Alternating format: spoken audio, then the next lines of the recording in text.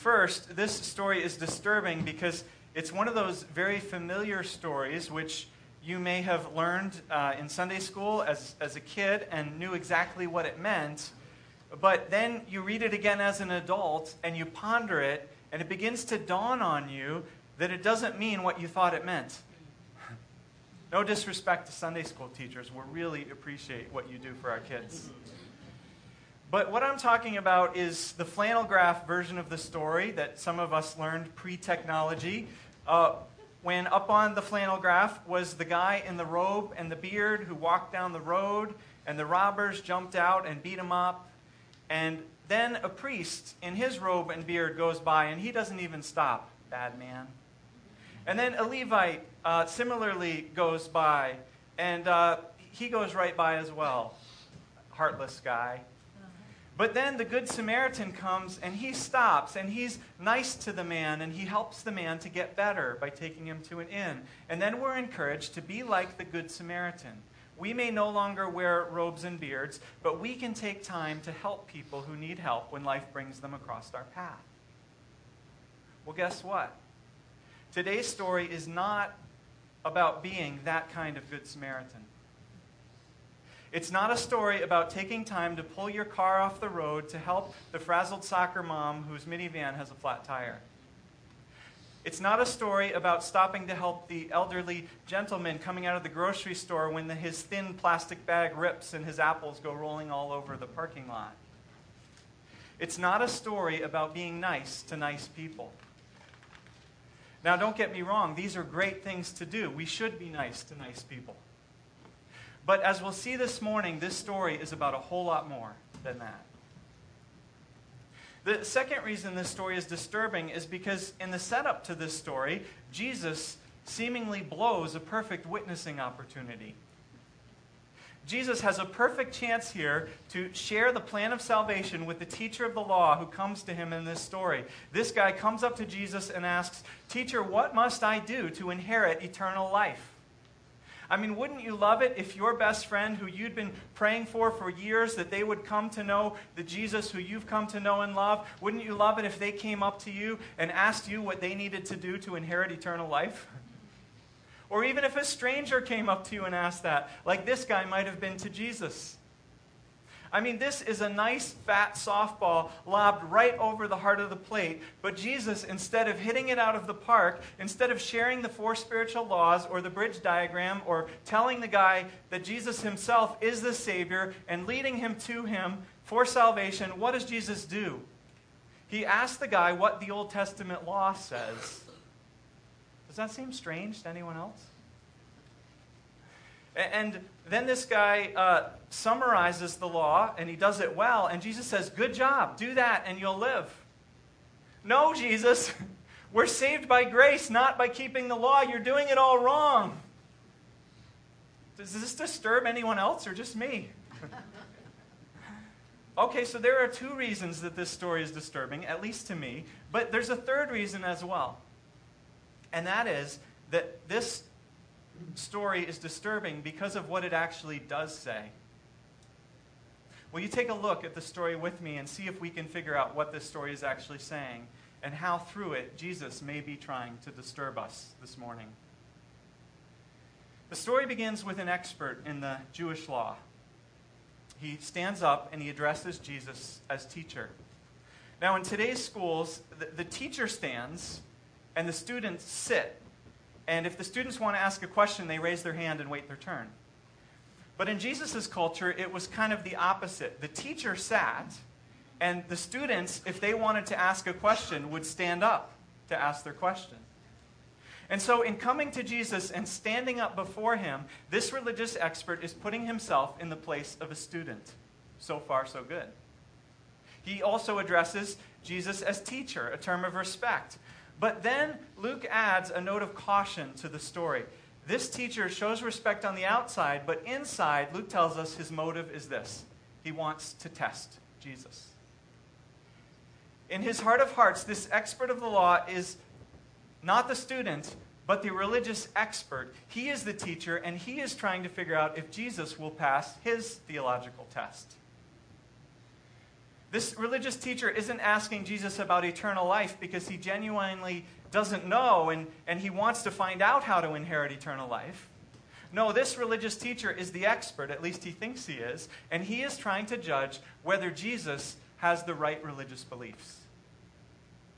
Have you ever had that attitude toward Jesus? Have you ever wondered if Jesus had the right religious beliefs? Where you already know what's true, and you trust yourself to judge what's right and wrong, and you come to Jesus, or you read about God in the Bible, and you're putting God to the test. You're judging for yourself whether God is really good, really right, really trustworthy. Sure, we do that all the time, right? I've done it. And there's nothing wrong with asking God questions, per se. Jesus lets lots of people ask him questions in the Bible. He doesn't put them off, chide them, scold them for doing it. The psalmists ask God lots of questions in the Psalms. The prophets do it too. God doesn't expect us to believe blindly. No, God gave us minds. He invites us to think, to ponder, to ask hard questions. But here's the thing. When we ask God questions with the wrong motives, we wind up asking the wrong questions. Let me say that again. When we ask God questions with the wrong motives, we ask the wrong questions. And so this teacher of the law, expert though he was, because he has the wrong motives, asks Jesus the wrong questions. However, Jesus is graciously going to try to help him get at the right question. That's why, as we'll see in the story, Jesus doesn't always... Jesus' answers don't always correspond to the questions the guy asks. To some extent, Jesus, as the good teacher, answers the questions the guy should have asked rather than the questions he actually asks. Thank God Jesus does that for us as well. So what questions does this religious expert ask Jesus? Well, the first question he asks is not so clear that it's the wrong question. And I'll tell you why. Because you see, the religious teacher's question is not, what must I do to earn a place in heaven when I die? That is not the question he is asking. This is probably what we hear when we hear this question asked today, but that would clearly be the wrong question if he was asking, what must I do to earn a place in heaven? But that's not the question this guy was asking. Let me give you two reasons why. First, because when Jews in Jesus' day used the phrase eternal life, which literally meant life of the age, they were not talking about heaven. Rather, they were talking about the new age, which the Messiah, God's coming king, was, they believed, going to usher in on earth to renew all things. This was the age to come, when everyone, according to their reading of the Old Testament, would have a nice piece of land, the land would be fruitful, and everyone would enjoy bounty and peace and blessing forever. This was the Jewish understanding, and in fact, with slight modification, it's the Christian understanding. And this guy wants to know who gets to inherit a place in that new world, that new age, that new creation, and who doesn't. Second, notice that this expert in the law does not use the word earn, he uses the word inherit. He does not ask, what must I do to earn eternal life? That would be the wrong question. Rather, he asks, what must I do to inherit eternal life? You see, Jews, like this religious teacher, knew that you couldn't earn a place in the new age. You could never earn it. Just like he knew the Jews had not earned a place in the old age, the promised land. Read the Old Testament. God didn't give the promised land because the people kept the law well enough. No way. God's people failed to keep God's commands again and again. So why did God give his people the promised land then? Well, he gave it to them because God had promised to give it to them. And God is faithful to his promises. God had promised Abraham. God had promised Isaac. God had promised Jacob and all of their descendants. And the Jews were those descendants. And so the Jews inherited the promise. They inherited the land. But now, this guy knows, so many centuries later, that things have gotten bad. in his day. That the Jews don't enjoy the land and its blessings anymore. That they're being occupied and oppressed by the Romans. People are suffering. Hungry people are starving because of the economic oppression. People are being carted off and being tortured and killed, and nobody knows where they are. Things are bad. And so they are longing for the coming of the Messiah, God's anointed king, who will usher in this new age, this eternal life, this eternal age of blessing. And this guy wants to inherit a place in that age. Of course, everyone does. That's what he and the Jews understand eternal life to be. And he knows that this is a gift that you inherit. But he also knows that not every child of Abraham winds up inheriting it. Some disqualify themselves. Just like back in Moses' day, some disqualified themselves from entering the promised inheritance. A whole generation died for 40 years in the desert. Others died of plagues or snake bites when they disobeyed God. Even Moses didn't get in to enjoy the inheritance. And so the Jews in Jesus' day were hotly debating what qualified you, what disqualified you from sharing in the inheritance. What did you have to do to receive this gift of inheritance? Which was really a way of asking, who is in and who is out? Who are the in people who will inherit a place in the age to come and live there together in joy forever? And who will be on the outside looking in, rejected by God, failing to inherit those good things? We ask that question too today in a way, don't we? Who is in? Who's part of us? Who's a card-carrying member? And who is out among those other people on the outside? Outsiders, enemies, pagans, the lost, whatever you want to call them. Who is in and who is out? Clearly in Jesus' day, you had to be Jewish to be in. Gentiles were excluded. Samaritans were excluded. But what about the Jews who sold out and collaborated with the Romans? What about the Jews who didn't keep the whole law, who didn't eat kosher, who broke the Sabbath? Were they out too? This was a very common question at the time, and this guy, this religious expert, wants Jesus to weigh in on this political and religious and social debate. This guy wants to test Jesus to see if Jesus' answer is good enough, if it passes muster with this guy's understanding. Where does Jesus draw the line between the insiders and the outsiders, between the righteous and the sinners, between God's sheep and the black sheep? That's what this expert in the law is asking Jesus. And how does Jesus respond? Well, he responds very wisely, like an expert teacher should. He doesn't spout off about what's true. He doesn't lecture the guy. Rather, Jesus listens. He asks questions. Jesus feels out where this guy is coming from to see how this guy views things and what this guy already knows, so that Jesus will better know how to help this guy ask the right questions and get the right answer. So Jesus replies to this guy, in effect, you're an expert of the law, you tell me. What does God's word say? How do you understand it? And this guy answers smashingly. He sums up the law perfectly. Love God, love your neighbor. That's what the law, that's what God's word tells us we should do. That's how a true Jew lives. And Jesus says, yes, amen. I couldn't have said it better myself. It's about love, yes. Those who love God fully, those who love their neighbor as themselves, they're the ones who inherit a place in the eternal age to come. Do that and you will live. Live that way, and you will be a true Jew, an inheritor of the promises and of God's fulfillment in the new age, the age of eternal life. Well, love God, love your neighbor, that's kind of a vague criteria to determine who's in and who's out. I mean, how do you size someone up and determine if they love God enough and love their neighbor enough? This religious expert is looking for more detail, more clarity. So he asks a follow-up question. And again, Luke tells us his motive is wrong, as ours are often wrong. And here's where it becomes more clear that this guy is asking the wrong question.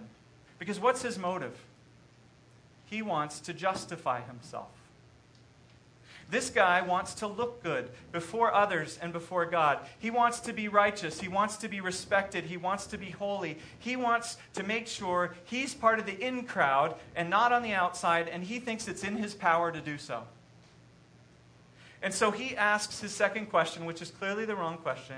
He asks, who is my neighbor? Why is this the wrong question?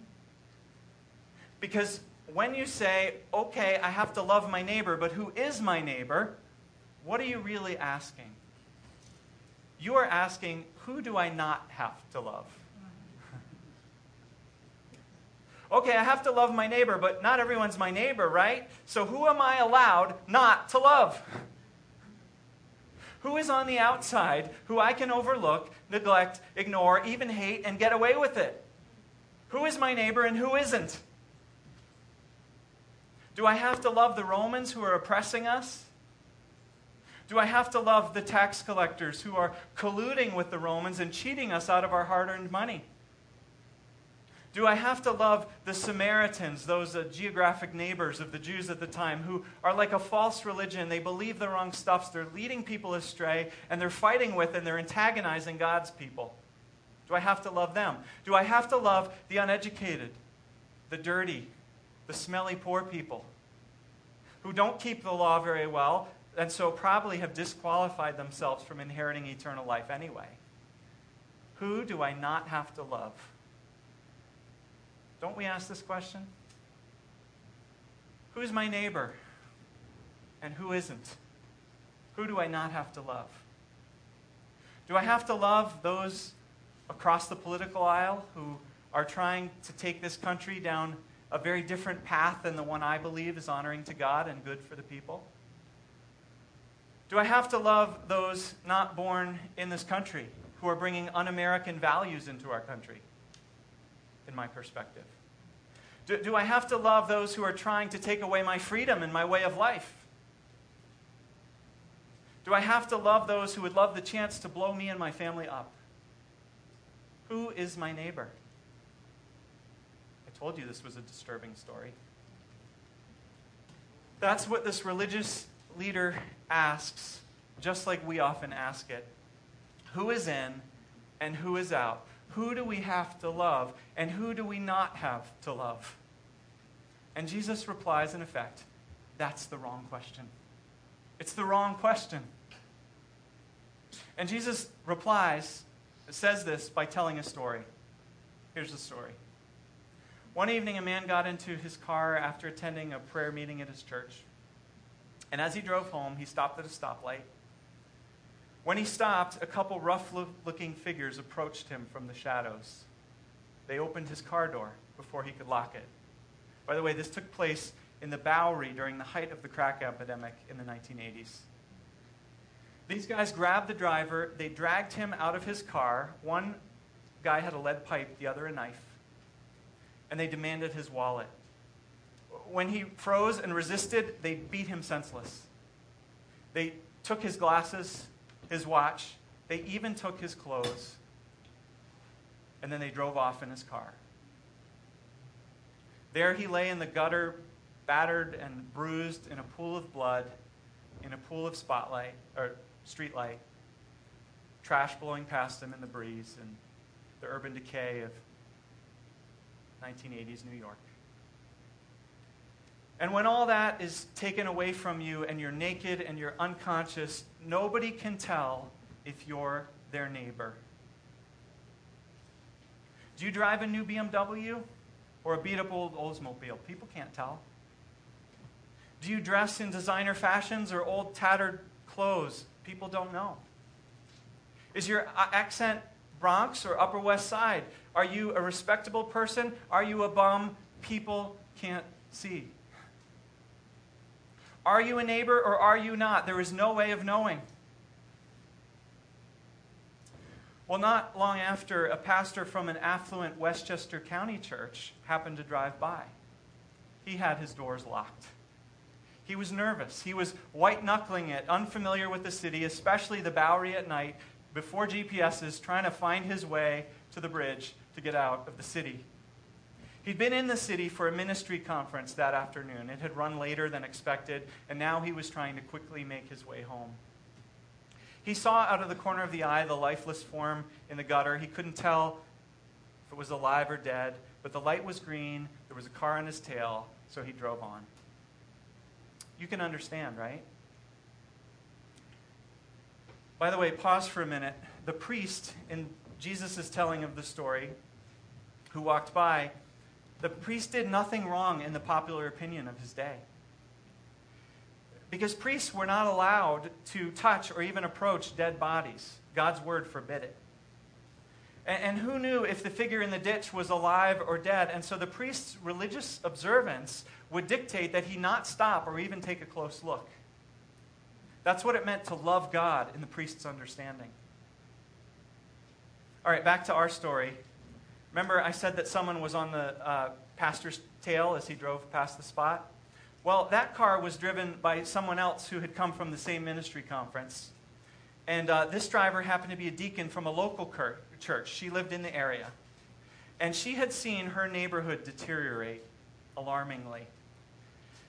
She was worried, her husband was worried too, and they had actually just been discussing whether they needed to move out to a safer neighborhood. And here now in the gutter was another reminder, another victim of the city's decay, probably dead, maybe from an overdose, maybe from a drug deal gone bad. This stuff was becoming all too common, she told herself. And so she also, like most people, had her car doors locked and drove on by. We can understand that, right? Well, then a few minutes later, a third guy drove by the spot. And this third guy saw the man. But he saw the man. He saw him, and he made a decision. Even though he also had somewhere to go, he also had plans that evening, he also was eager to get through that part of town, but yet he pulled over, and he got out. And as he stooped over the motionless figure, he realized this human being lying in the gutter was still alive. And so he decided to do something. Do you know why? Because Jesus tells us he felt compassion for him. He felt simple human compassion. Even though this guy who stopped wasn't a Christian. In fact, do you want to know what this guy who stopped was? Now I'm going to modernize the story on you. This guy who stopped was a Muslim. He'd recently come to this country from a conservative Muslim country with his wife who wore a full veil. They didn't speak English. And when this guy had gotten here, he'd quickly gotten involved in the conservative mosque in his city. In fact, do you know where he was headed that night? He was headed to a meeting at his conservative mosque to scheme and plan with others about how to press New York City to give Muslims more rights to practice Sharia law in their communities. Can you believe it? Well, guess what?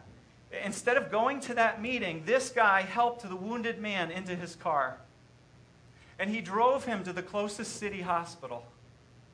And there he stayed by the man's side all night as he was treated for his wounds. And then get this. In the morning, this Muslim even went to the billing office to give his information so that he could pay for the man's medical bills out of his own pocket. Hard to believe. So 3 guys, a pastor, a gal, a church deacon, and the Muslim, the Samaritan. And Jesus asks, which of these 3 was a neighbor to the man lying by the side of the road? And the religious expert says grudgingly, I suppose the one who showed mercy. Right? Only that's the way we sort of smooth it over in English translation. Literally, the guy replies, I suppose the one who did mercy. Did mercy. Echoing the original question, what do I have to do to inherit eternal life? The one who did mercy. And Jesus replies, go and do likewise. Do mercy too. Now, wait a minute. Wait a minute. Does this mean we have to do what the Samaritan did to earn eternal life? No way. In the sense that we can never do anything to earn our way into eternal life. It's a gift. Only Jesus can give us entrance into eternal life, into the age to come. But yes, totally, we do have to do what the Samaritan did in the sense that Jesus is answering the question of how can we tell what sort of people are his people, bound for eternal life, bound for the coming kingdom which Jesus came to bring. Jesus says it's not people like the priest, not people like the Levite, not like the religious expert even maybe, who are so concerned with their religion and using their religion to figure out who is in and who is out and who they have to love and who they don't have to love. Because that's not what Jesus came for. That's not what eternal life is about. No, eternal life, life in the coming kingdom, is about living a life of radical love for anyone and everyone, no exceptions. I know, amen. I need to hear it too. It's the life that Jesus modeled when he came and he lived and he loved all kinds of people and he died for everyone on the cross, even the people you don't like and I don't like. A life which is about people, seeing people, really seeing them, and then letting our hearts have compassion. And then doing mercy, regardless of who those people are. And so N.T. Wright, the insightful New Testament interpreter, sums up the point of this story. He concludes, no church, no Christian can remain content with easy definitions which allow us to watch most of the world lying half dead in the road. Let me read that again. No church, no Christian can remain content with easy definitions which allow us to watch most of the world lying half dead in the road. With this story, Jesus is blowing up our easy definitions. Our political and religious and social definitions, which keep us thinking that we don't have to love the enemy and the outsider and the pagan. Whatever you want to call them. With this story, Jesus is saying, stop asking who your neighbor is. Stop asking who you don't have to love. And start being a neighbor to anyone that you and I find in front of us, no matter who they are. Your enemy? Yes. The outsider? For sure. The pagan? Definitely. And then add in everyone else as well. See them like I see them, Jesus says. Have compassion on them like I have compassion on them. Do mercy to them like I have done mercy to them. Again, I told you that this was a disturbing story. So, as Maria comes to close us in prayer, I think it's Maria, I invite us to ask ourselves, as we live our lives, who are we passing by that we figure God is not expecting us to love? Jesus says, think again. That is exactly the person I'm calling you to be a neighbor to. And eternal life, the life I came to give you as a gift, the inheritance I, in my grace, want to give you, life in the kingdom of God, which is even now beginning to break into the world, but one day will come fully and forever. That life is all about loving those kinds of people. Amen.